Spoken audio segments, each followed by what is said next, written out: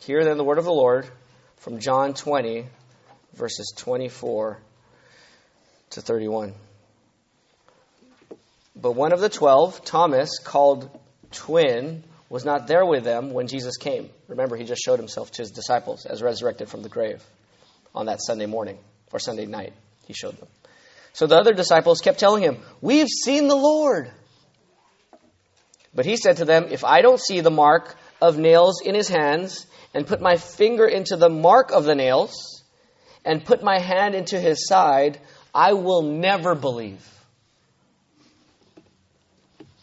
After 8 days, his disciples were indoors again, and Thomas was with them. Even though the doors were locked, Jesus came in and stood among them. He said, "Peace to you." Then he said to Thomas, "Put your finger here and observe my hands. Reach out your hand and put it into my side. Don't be an unbeliever, but a believer." Thomas responded to him, "My Lord and my God." Jesus said, "Because you have seen me, you have believed? Those who believe without seeing are blessed." Verse 30. Jesus performed many other signs in the presence of his disciples that are not written in this book. But these are written so that you may believe that Jesus is the Christ, or the Messiah, the Son of God. And by believing, you may have life in his name. Father, that's what we have come for. Who else will we turn to? You have the words of eternal life. These words written in this book are the words of eternal life. And yet, Father, we know that apart from your Son, we can do nothing. Apart from your Spirit, we will be blind and unable to see and believe and know what you want us to see and believe and know. And so we pray for your grace to help us here in our time of need. Help me to preach your word faithfully, and may it be received and preached in your Spirit's power, that you might be glorified and that we might be satisfied in you. And we pray for our friends who are here with us visiting, that they too would hear and understand the gospel, and that those who don't know yet, who have not yet committed to Christ, that even today, this Sunday, they would repent from their sins and entrust themselves to you. In Jesus' name, we ask all of these things. Amen. Everyone secretly hopes for a happy ending. Right? It's not so secret that everyone wants to live happily ever after. That's how God made us. It's not just for fairy tales, though that's where we expect it. And when people say, well, you expect that, that's just the fairy tale. Life is not like that. But you know, God made us to want to live happily ever after. All that we do in life, all of our choices, all of our sacrifices, all of our decisions that we make, they're pulsing with this desire that we would live happily ever after. That's why you do what you do. We were made for happiness, and not just for a moment. We were made for happiness forever. We were made for eternity. So our problem is that we're not quite sure how to get that happy ending. So some of us get cynical and say it'll never happen. For others, we constantly maneuver our lives to get to this happy ending. But deep down, we all hope for this happy ending. But there's a fear. We're scared that we might miss out. That others might get that happy ending, and we could have had it, but we didn't get it. There's a fear that maybe we'll lose a loved one, or we'll be stuck in our predicaments that we're in right now, or even worse, we might end up in the exact opposite place of where we hope to be. Easter is about happy endings. The hope for us as Christians is with Jesus rising from the dead, our hope is a final resurrection when Jesus comes back. That there will be a resurrection of our bodies. We'll get new glorified bodies with no sickness, no pain, no curse on our bodies or our minds or our emotions. No curse in our relationships with other people. No curse in this world. It's not just new bodies we're going to get. We're going to get a new earth. A new heavens and earth. And we will live on this earth renewed, resurrected, so to speak, reborn forever and ever and ever. Where there will be no more pain, no more tears, no more sadness. Just life enjoying God with God, and life enjoying God through enjoying God's people in the new creation. And not just enjoying it with a stagnant joy, but a joy that is ever increasing. If you could imagine that. Like a balloon that will never pop. Just gets bigger and bigger and bigger. So does your joy forever. And I want this. And I know you want this. You don't have to be a Christian to want it. You just have to be human, made in God's image. But here's the question. How do we get there? How do we get this hope? How do we get this happily ever after? The answer is in verse 27 of our passage this morning. So look at chapter 20, verse 27. You'll see it there. It's the very last sentence of that chapter, of that verse. Jesus is talking to Thomas and he says, don't what? Don't doubt, but what? Believe. Now that's not a good translation. A better translation would say, don't be an unbeliever, but a believer. That would be the literal translation. Don't be a doubter, but be a believer. Don't be an unbeliever, but a believer. That's the main idea. So here's the main idea for us this morning is this. Don't be an unbeliever, but be a believer so that you may enjoy life both now and forever. Okay? Stop being an unbeliever and be a believer so that you might enjoy life now and forever. And that's what Jesus is telling Thomas to do here in this verse. So, how do you become a believer? Just believe, they might say.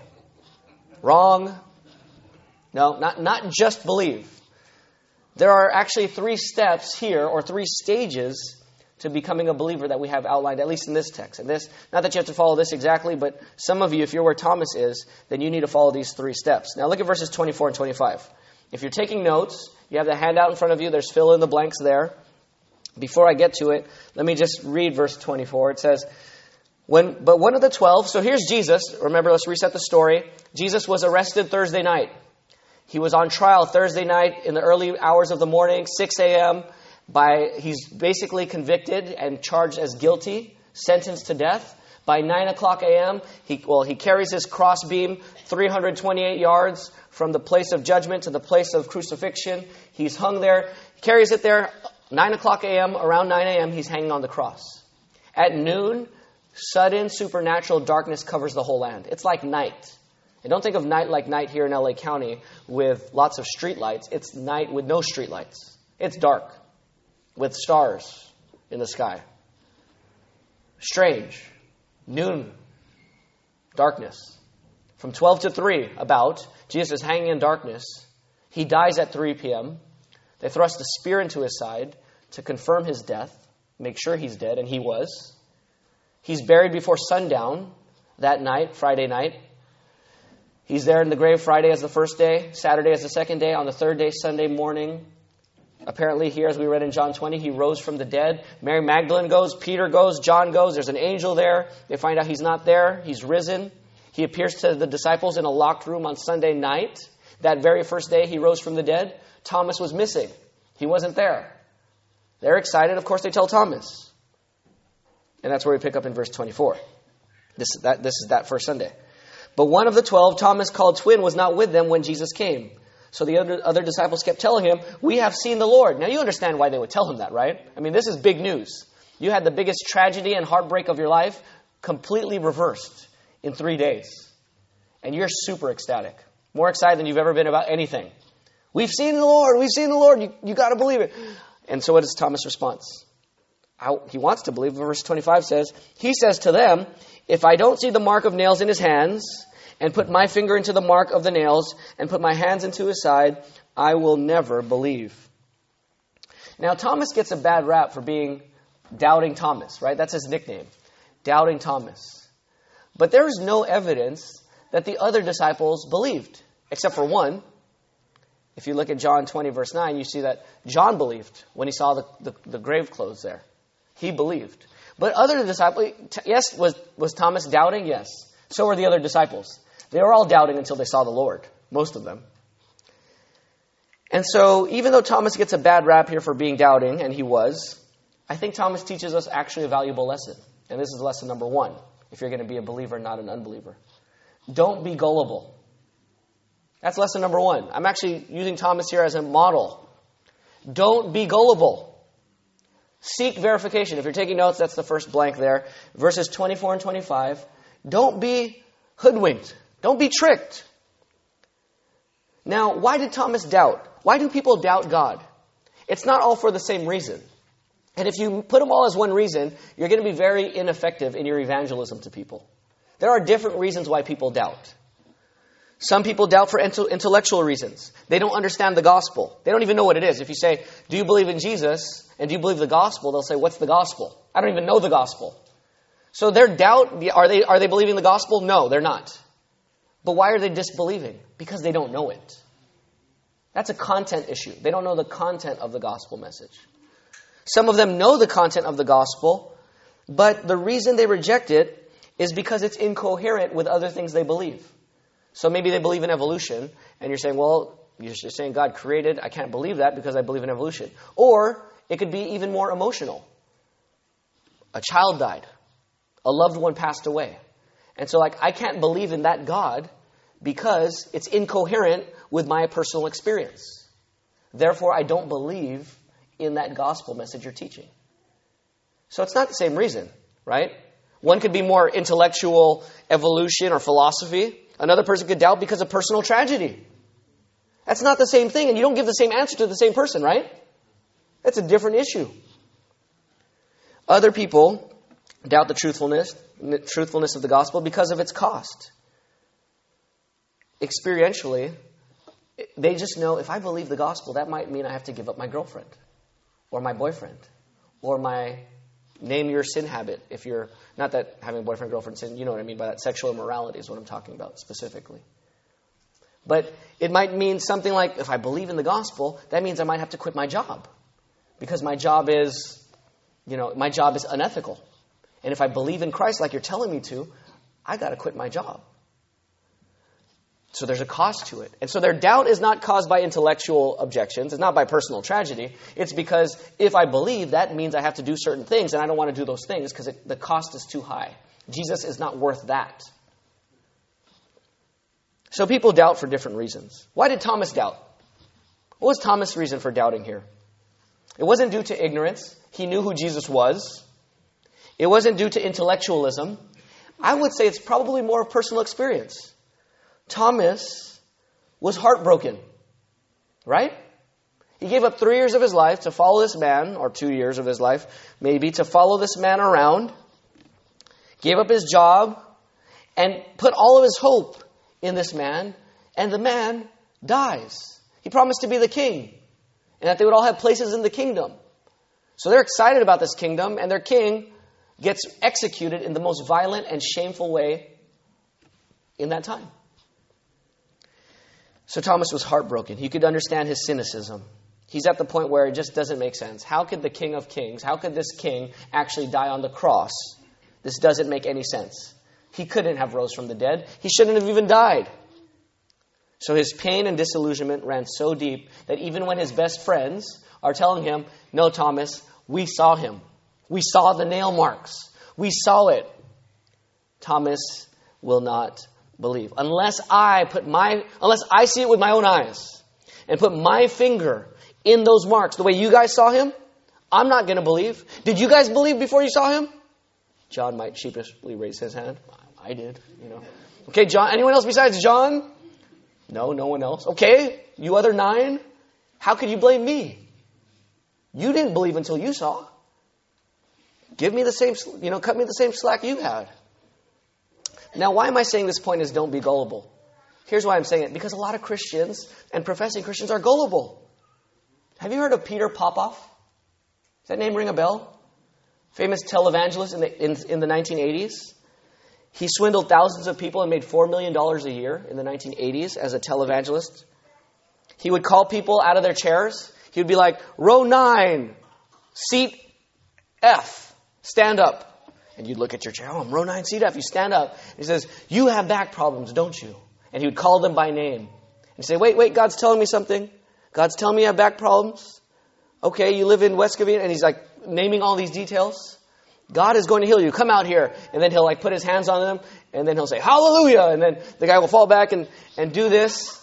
And then he'll feel healed. And then people would give. And then people were so suspicious of this fakery that they would interview them. They would get everyone who's caught up and say, tell me that he planted you there, right? Come on, he paid you. And every one of them were saying, no, I promise. He knew. I was not planted there. He knew it, and I didn't tell him anything. I swear to you, this is real. And the reporter, this investigator, could not find anyone to testify against him. And he was like, what is going on? They all spoke, and he, as best he could tell, they were telling the truth. I watched some videos of him on YouTube. There was one attender who said to him, they said, do you really believe your friend was healed from this cancer? And she said, I do believe it because we stand on the word of the Lord. So spiritual, right? Do we want to stand on the word of the Lord?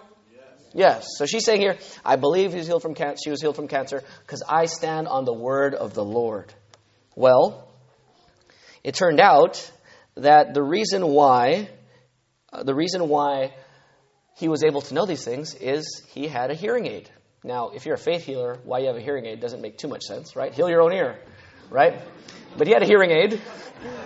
But his hearing aid wasn't a hearing aid, it was actually an earpiece.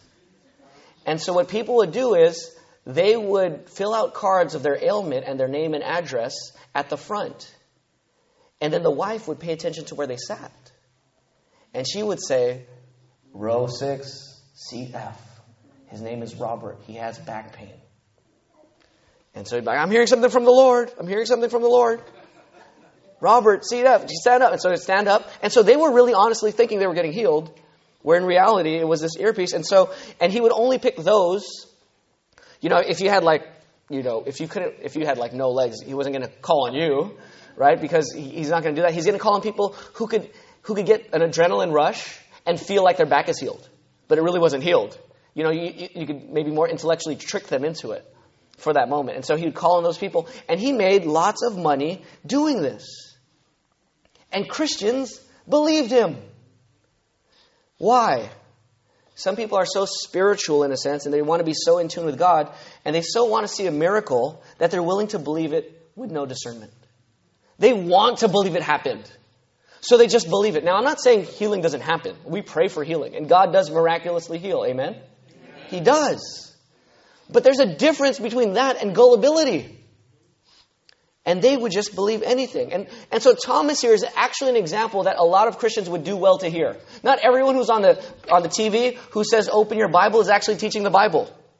Not everyone on Christian radio that says they're teaching the Bible is teaching the Bible. Not every pastor who stands up in any church, including this church, is necessarily teaching the Bible. Don't be gullible. Check. Look at the scriptures. Think. Pray. Don't just believe because you heard it said with someone who says they're a Christian. If you go to the Christian bookstore, most normal Christian bookstore, sad to say, odds are you're going to read a bad book more than a good book. That's sad. It's a sad reality.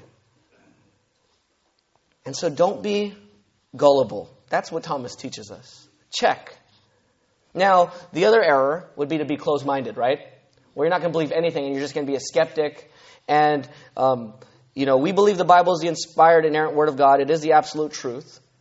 But we need to be open. We need to be open to learning, right? We can't be closed-minded. Is the Bible, for Christians now, is the Bible God's Word? Yes. Is it the absolute truth? Yes. Do you believe that? Yes. Is your belief the absolute truth? No. Your belief that this Bible is the absolute truth is not absolute truth, but the Bible is absolute truth. You see the difference? In other words, your belief has to always be tested by the absolute truth.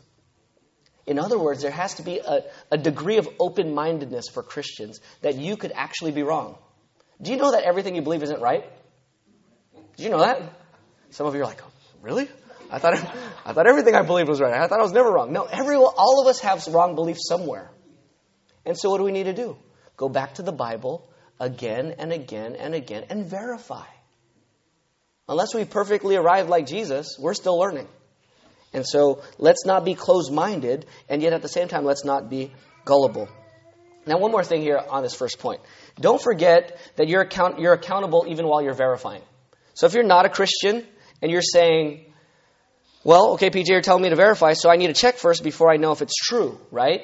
So I need to figure out whether God is telling the truth or whether Jesus is true or not. That's right. That's true. But at the same time, while you're thinking that, you have to understand that God is the ultimate judge, not you. And when you're not believing and when you're checking to verify, God is still in judgment over us. And what the Bible teaches is that we're all sinners. All have what? Sinned and fall short of the glory of God. We're all sinners. Therefore, even while you are checking to verify if it's true, you're still in judgment under God. And therefore, you need to not just nonchalantly, okay, PJ, I'm going to verify. I'm going to take 30 years to figure out whether Jesus is God. Well, no. You need to verify right now.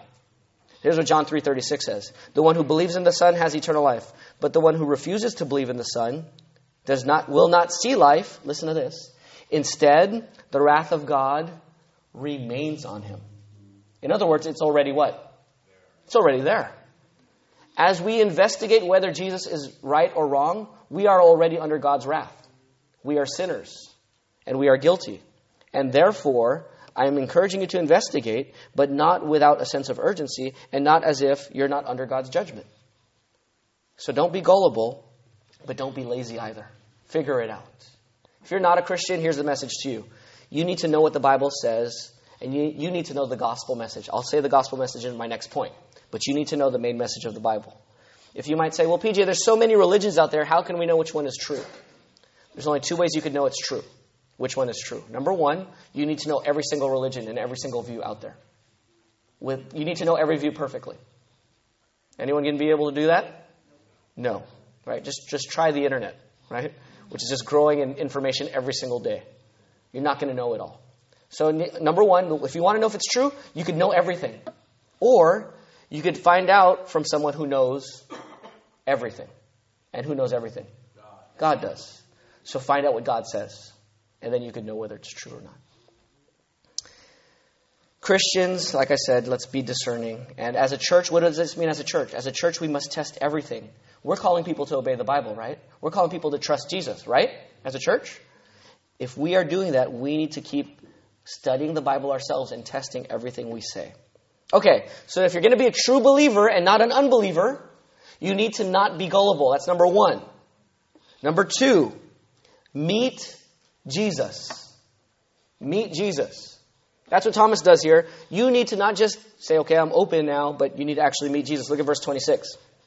After 8 days, his disciples were indoors again, and Thomas was with them. Even though the doors were locked, Jesus came and stood among them. He said, "Peace to you." This time Thomas is here. And here's Jesus. And what does he say in verse 27? He looks right at Thomas. Man, this is so good. He looks straight at Thomas and he says, "Put your finger here and observe my hands." Thomas, come here. Reach out your hand. Put it in my side right here. Don't be an unbeliever, but a believer. Jesus reveals himself to Thomas. And then he calls him from unbelief to belief, from being an unbeliever to being a believer. Now, you might ask the question, wait, why do you keep saying that Thomas is an unbeliever? Isn't he saved? Are we saying that Thomas was not yet saved? I'm not saying that. I'm saying that question is beside the point. Jesus calls him from being an unbeliever to a believer. That's what the text says. I'm just quoting what Jesus says. Don't be an unbeliever, but a believer. If you say, well, he was already a believer. Look at John 11:16. And in John 11:16, you certainly see Thomas's faith. Remember when Lazarus was going to be raised from the dead? They're going to the south again. And Thomas says, man, if we go there, they're going to kill Jesus. And he says, well, let's go with him. We might as well die with him. I'm all in. So Thomas trusted in Jesus. But even so, if you say you trust in Jesus, and in the end of your life, or some point later in your life, you end up rejecting Jesus, and you reject that he rose from the dead, you stop believing that, and you refuse to believe that, are you a Christian? No. Now, does that mean you lose your salvation? No. Okay, some of you are getting confused. I want to make sure I'm very clear here. You cannot lose your salvation. But if you reject the resurrection, and you professed it one time before, guess what? Maybe you were never really saved. If you are a believer in 1989 when I became a Christian, then you still need to be believing today. Amen. You're not just believing one time and then you live however you want. That's not Christianity. That's not true conversion. Jesus said to Nicodemus, you must be born again. New birth changes your life. It doesn't make you a Christian for one season of your life. You profess faith and then you go living however you want and then you still get to say you're a Christian. Jesus is not saying believe once. He's saying be a believer, which means it's a characteristic of your life. Belief characterizes you. It's not a historical moment for you. Thomas, don't be an unbeliever. Be a believer. Trust me. Keep trusting me. Jesus comes to him in glorified form. He declares peace. And now Thomas sees him, and he's called to believe in him. Now in verse 29, it says, Thomas believed because he what?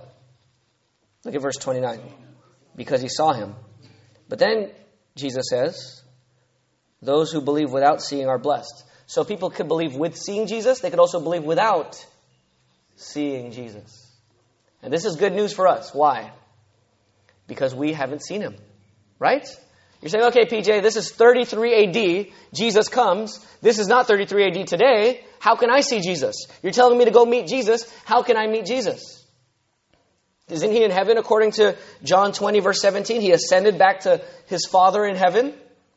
So how can I see Jesus? Do I need to have a miracle or a dream? Or does God have to stop me on the road to show me that he's alive? That Jesus is alive? No, not necessarily. People can believe with seeing, as Thomas did, but people can also believe without seeing. Now, why do we have to believe without seeing? Because Jesus ascended to heaven. That's part of his design. If he did not ascend to heaven, he would not have sent who to live in us? The Holy Spirit. He had to ascend to heaven. And it's actually better that he did. Because now as we preach the gospel in the power of the Holy Spirit, people can meet Jesus through the hearing of the word, right? Faith comes by what? Hearing, and hearing the word of Christ. Romans 10:17. If you want to meet Jesus, you have everything you need here to meet Jesus. Amen. Read the Bible. Hear the Bible. Understand what the Bible is saying about who Jesus is. The Son of God, the Son of Man, fully God, fully man, without sin, who died on the cross for sins and rose from the dead. That is Jesus. Hear him. See him as you read about him. You can meet Jesus just like Thomas did. And you need to meet Jesus if you're going to have eternal life. You know, 1 Peter 1, if you're a Christian, let me just turn to 1 Peter 1, verses 8 and 9. Listen to this. It says this. You love him, though you have not seen him. And though not seeing him now, you believe in him and rejoice with inexpressible and glorious joy because you are receiving the goal of your faith, the salvation of your souls. Do you love Jesus, Christians? Do you believe in him? Have you received salvation for your souls? Have you seen him? No. But you believe because you've met him. And that's what I'm saying. If you're going to move from unbeliever to believer, you need to meet Jesus as he's preached, as you hear him, as you read of him in the text. I was talking to a brother who was reading the book of Matthew today. Or not today. He told me today he read the book of Matthew and got saved. Met Jesus reading Matthew. You could do that. My wife met Jesus reading 1 Peter. Some meet Jesus as he's being, as someone is gospelizing. The point is, you need to be confronted with Jesus personally through the Word. And God is still revealing himself. Now, if you're not a Christian, you might say, okay, who did Jesus show himself to? How many disciples here? 11, right? He showed himself to the 11. It seems like he only showed himself to believers. Actually, if you read the New Testament, he only showed himself to believers. So if you're not a Christian, you're saying, how convenient. Right? How convenient. He only shows himself to believers. Of course they're going to believe because he showed himself to them. Why doesn't he show himself to unbelievers, to skeptics? Well, think about that for a second. If Jesus had to ascend to heaven to bring his Holy Spirit down, and if you're saying Jesus has to show himself physically to every non-believer before they become a believer, how many times will Jesus have to show himself?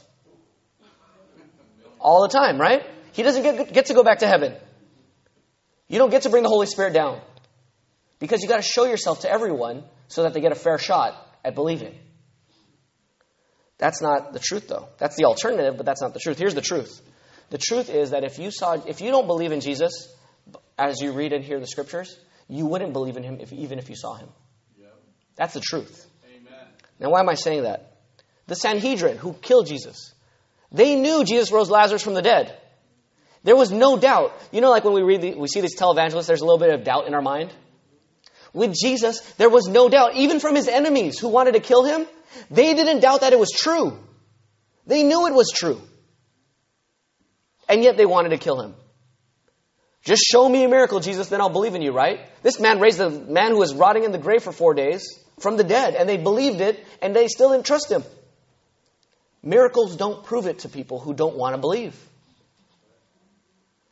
Even in Luke 16, you might remember the story of the rich man and Lazarus, right?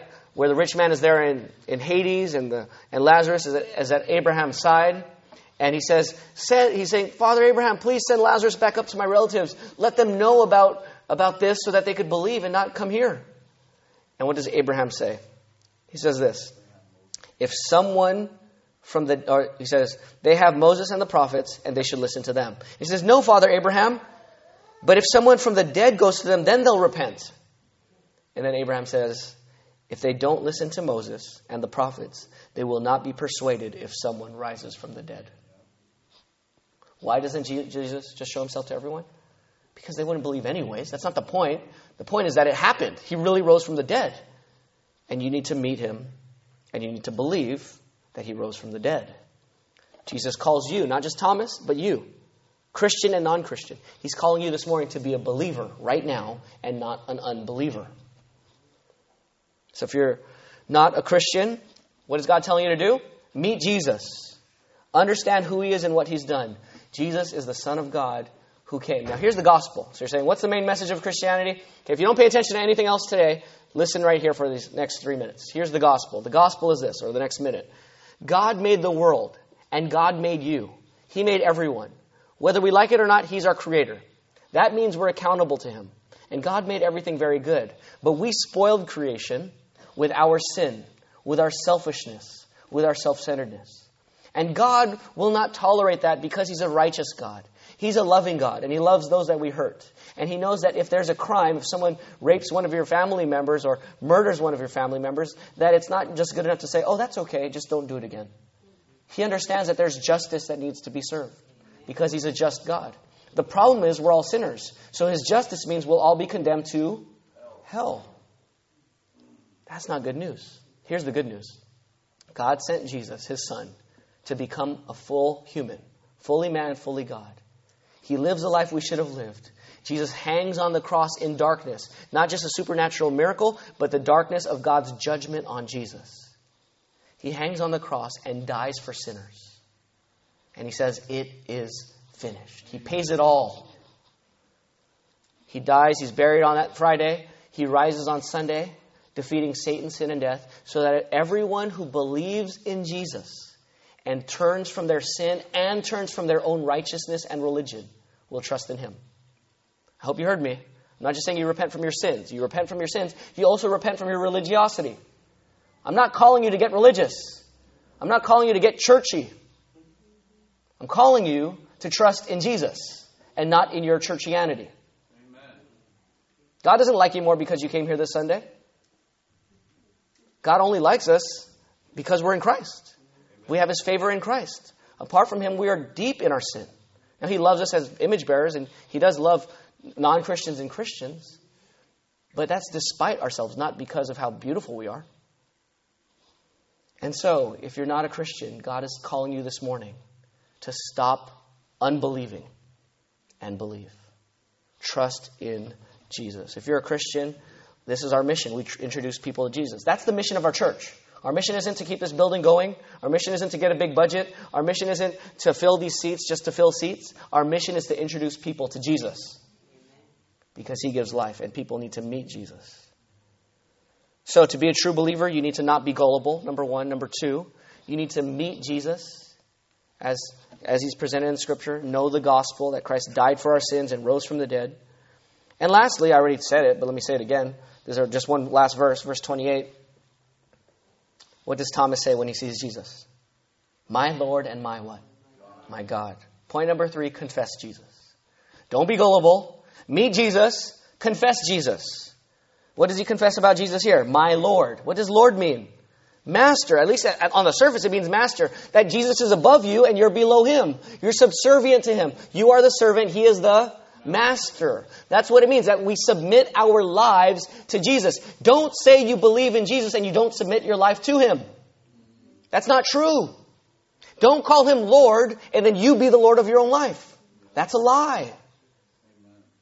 Don't call him Lord and only pick certain verses of the Bible to obey and not others. Don't call him Lord and they get rebuked from one of your brothers and sisters and not repent and defend yourself and justify yourself. Don't call him Lord if you're not going to be humbly coming to him and repenting from sins when confronted. If he is Lord, then we need to submit ourselves to him. And that's what Thomas said, my Lord. Now, it's not just that he's our master. In the Old Testament Greek translation, the word for Lord is kurios. And that's the word here. And basically, if he's calling him Lord, he's calling him God. Because that Greek word in the Old Testament is used for the name Yahweh, which is God's personal name. Jesus is not just Lord in that sense. He's actually God. Amen. And that's why you have that verse there too. Look at verse 28. My Lord and my what? My God. Now, Jehovah's Witnesses who don't believe Jesus is God, there's two explanations. One is a little bit more long. But the other option is that Thomas almost kind of cursed here in a sense. Like he saw Jesus and was so staggered. And he's like, my Lord and my God. Oh my God. As if that's what Thomas was doing here. That's not what Thomas is doing here. It's very clear. My Lord, my God. He bows himself before Jesus.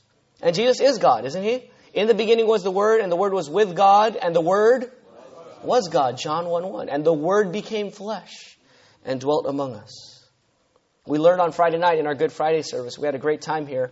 And I know some of you couldn't make it for different reasons, and that's okay if God sent you elsewhere. But we talked about Zechariah 12:10, quoted in John 19:37, where it says, they will look on me whom they've pierced. Talking about Jesus being pierced on the cross. But that's quoting Zechariah 12:10. And you know who's the one talking in Zechariah 12:10? God. God is saying they will look on me whom they've pierced. In other words, Jesus is not just a man, though he is a man.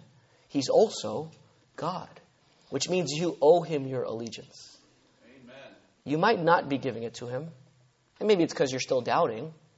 But you owe him your allegiance. I do too. He's our creator. And if you're not sure you want to believe in him yet, here's the least I want you to do. Ask questions. Seek answers. Don't be content to wonder in your mind, PJ said something this morning and I'm kind of wondering about it, but oh well. And you let the question sail in your mind and sail out. And you don't ever find an answer. That's what Satan wants for you. To have lots of good questions that might lead you to the truth, but you never track them down and you end up going to hell for the sins that we all have committed, and we all deserve hell. Don't be content with your questions not being asked. Ask questions. Seek the Lord, and when you see him as he is, recognize that Thomas is not just saying he's Lord and God. He says, my Lord and my God. It's personal. Is Jesus your personal Lord? And is he your personal God? Do you trust him? That doesn't mean he's not publicly Lord and God. He is. But have you embraced him personally? Have you entrusted yourself to him? If you're not a Christian, turn from your sins and trust in Jesus as your Lord, as your God, and as your treasure. Why do I say your treasure? Jesus said in John 6:35, he who comes to me, I am the bread of life. He who comes to me will never hunger. That's a good guess, but it'll never hunger. Right? He who believes in me will never thirst. In other words, Jesus just doesn't want you to confess him. He wants you to be satisfied in him as your treasure. Some of us want Jesus because we want to get out of jail free card, get out of hell free card. But we don't want him to be our treasure. We want him to save us while we treasure our jobs more than him. Or treasure money more than him. Or treasure our families more than him. Or treasure our church more than him. Or treasure our friends more than him. Or treasure our health more than him. That's not repentance and faith. Jesus is ultimate even over all those other things you treasure, if he will be your Lord and if he will be your God. Realize that everyone confesses someone as Lord and someone as God. Everyone has an ultimate treasure. And guess what? Your money. So some of you might say, I don't want Jesus to be my Lord and my God. That's a straitjacket. I don't want him telling me what to do. I want to be free. Guess what? Nobody's free. You might be a slave of your money instead. Or a slave of your friends. Or the person you're trying to please. But guess what? That other treasure you have will not die for your sins and take God's condemnation that we all deserve. That treasure won't save you. There's only one master who could actually save you. And if you're not a Christian, let me just encourage you. Ask a Christian what it's like to live following Jesus. They won't say it's easy. Christians, don't say it's easy because it's not. But at the same time, they'll tell you that there's no greater joy.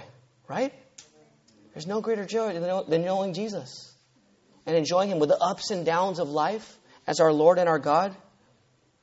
So Christians, let's submit to God and enjoy Him. As a church family, let's worship Him with great joy and gladness in spirit and in truth. Let's believe in Him. Let's be believers and not unbelievers. Now, when I say believers, let me just make it one last practical thing and then we'll draw it to a close. Think about this. The disciples were told 3 times by Jesus that He would die and rise. Okay? 3 times at least He told them, I'm going to die, I'm going to rise in Jerusalem.